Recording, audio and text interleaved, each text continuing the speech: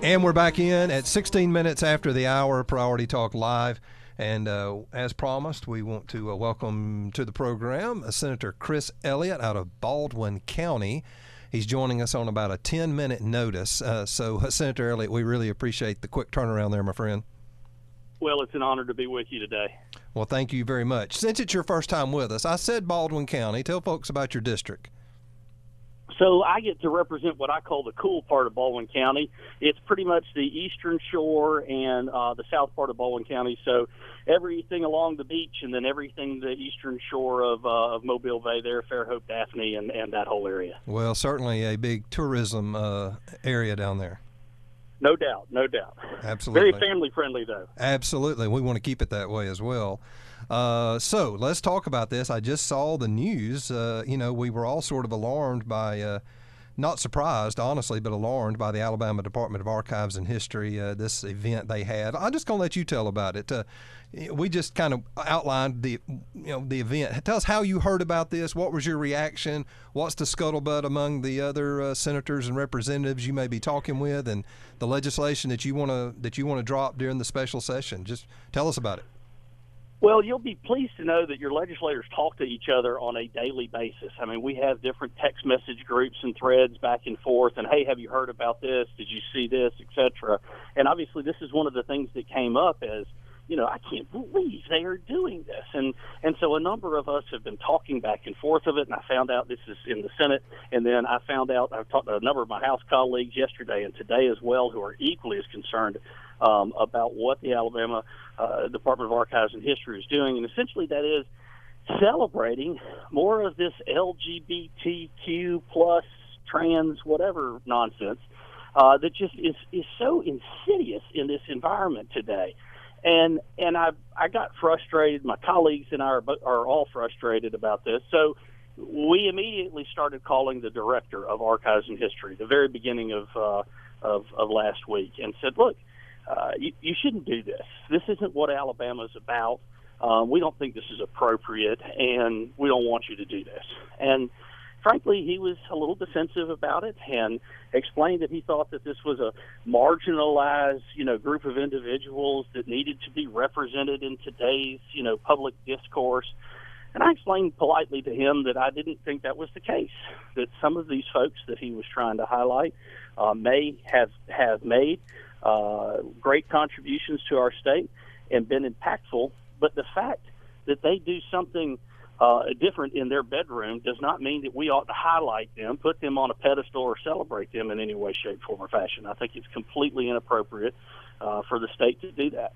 So I asked him to cancel the program, and I know a number of my colleagues asked him to cancel the program as well. Clearly they didn't do that. And so this upcoming special session, I, along with a number of other legislators, will sponsor legislation that essentially draws back about $5 million worth of supplemental funding that we provided to the Department of Archives and History, which in all fairness does some good work from time to time, does a lot of good work, and says, hey, listen, you're not listening to the people. You're not listening to their representatives, and we're going to make sure we get your attention by drawing this money back. Now, tell folks how that will work. I was outlining the special session will be because of the congressional district lines, and that's got to be dealt with. But during a special session, the governor can call it for that purpose. But as legislators, what's the process for bringing up other potential legislation? Well, you have to have a supermajority vote in both the House and the Senate, and I've done that before.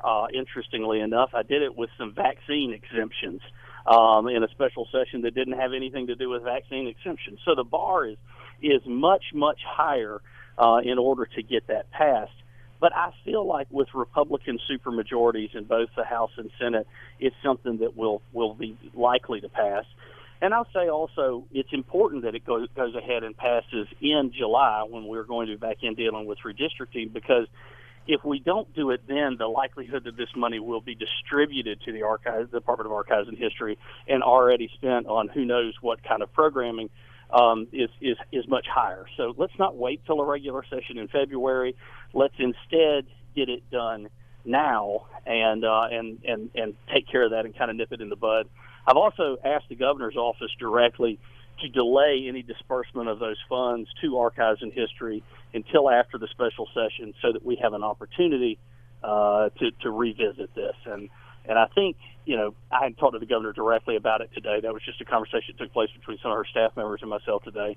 But I feel comfortable that that the governor is not necessarily pleased with how this has transpired and what the Department of Archives and History is doing right now. Well, I think many around the state, including some legislators, are really beginning to wake up or be willing to see what's happening even in the government of Alabama. I mean, Chris, this stuff's going on all of our public college campuses.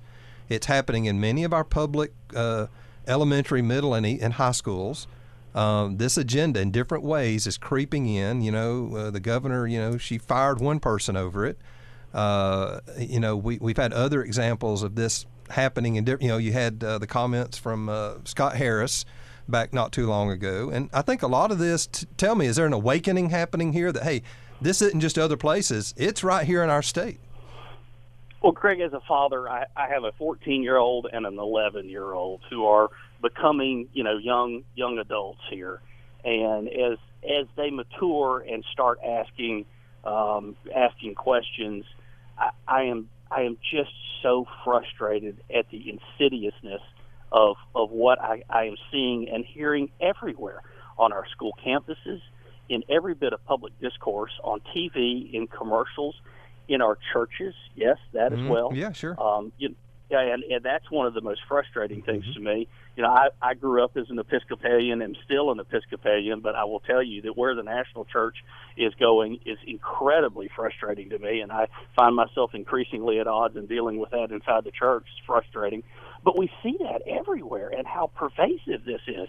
And anybody who says that this is either not right or we ought not to celebrate it is immediately a bigot, and that's not the case. And I think that those of us who feel that way, who should be comfortable in saying and should stand up and say, guys, we're not going to celebrate what y'all do in the bedroom, just like we're not going to celebrate what somebody else does in the bedroom. That's not government's business. That's not business's business. That's not really anybody's business. Let's stay out of it. Well, I appreciate your stand, and I know there's others that'll stand with you. But when you come out and say I'm going to sponsor the legislation, that's certainly you put it on yourself and you say, here I am, and we're going to step out. And look, we need bold leaders like yourself, and they are there. You guys are there. We've got people. I tell people about the legislators. Chris, I'm down there all the time. And I tell people, look, there's plenty of our legislators down there that see the world. They see what's going on. And when you have opportunity like this to jump on it and make a pushback or a drawback, as you said, I appreciate you taking the opportunity to do it. And I'm with you. I think you've got a great opportunity to send a message to not only that department but other parts of our state government that this can't be happening. And I can show you plenty of examples where it's happening in a lot of other places around the state. And I know you probably know about them, but I'm telling you, it is everywhere. Well, we do, Greg, and you're right about that. This is an opportunity to push back and to do so in a very public manner and say, guys, enough is enough. Stop it. This is Alabama. We intend to reflect Alabama values, and we're not going to fund this kind of nonsense. And frankly, we are going to pull back funding if you head in a direction that is contrary to what the elected representatives for the people of the state of Alabama are telling you to do. And I'll say one other thing. You will be proud of your legislators, especially in the Senate. I have got some really good, strong conservative friends who are with me on this, who are leading on this. And they're great guys and girls, and it heartens me to see this kind of movement within our elected officials. You don't always see that in every state. Well, amen. Unfortunately, Senator, I'm going to be in Israel, I believe, when this special session happens. So I won't be there on the ground, to be there and see this for myself. But we'll certainly be praying for you between now and then as you stand strong, because this is quite a mob that you come up against when you start pushing back on this group. So you'll be in our prayers. I appreciate it. I've never lost any sleep doing what was right. That's right. Amen. I got you. All right, Senator Chris Elliott, thank you for your time, sir. Thanks for having me on. God bless you. Yes, sir. All righty. So there you go. And I'm glad to see that. Look, it's happening all over the place, and I just hope that many of them are starting to go, whoa, wait a minute. Hold on. What a finishing line there. Well, I've never lost any sleep. Doing the right thing. Doing what's right. Mm-hmm. I love that. That's very true.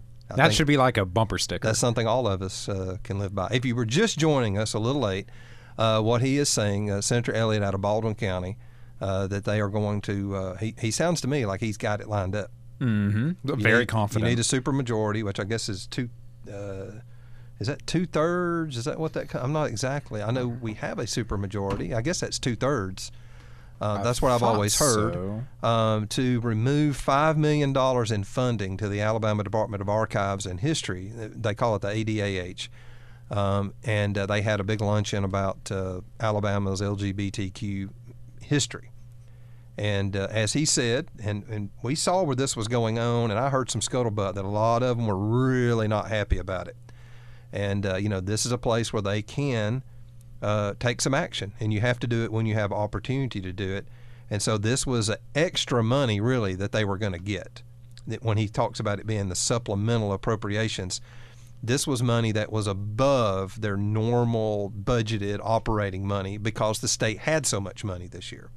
But look, I've had some other representatives and senators tell me, I won't name them or the schools, because if I started naming them, you'd know what schools I'm talking about. But I've had some of them tell me that they've worked to get money for certain universities in the state, public universities, and then they go to the university and they see where they've got, DEI and, this and that, all this stuff going on, and offices and money, and, they're spending money on all this kind of stuff. And I've had them tell me that, hey, I've went to the president and said, I didn't get you extra money to do this. If you've got money to do this, you don't need the extra money. Exactly right. We don't want this. I've had them tell me that. So, there are a good many, and we'll see if 2/3 pull off. That's a high mark. But this seems like an issue that has sort of caught fire.